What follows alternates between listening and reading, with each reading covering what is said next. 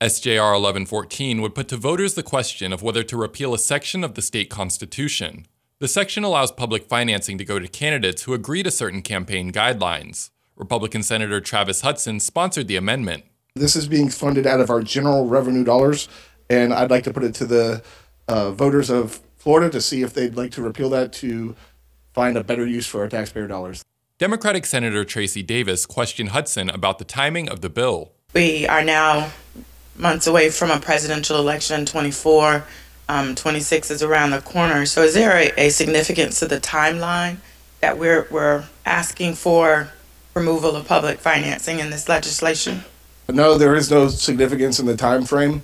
This was something that was discussed in election packages that did not get in election packages previously in the past couple of years. Democratic Senator Tina Polsky voted against the bill. She said during a previous committee meeting that it targets Democrats. It is very clear that the Republican Party has a lot more money funding outside groups, special interest groups who help pay for campaigns than the Democratic Party has in Florida.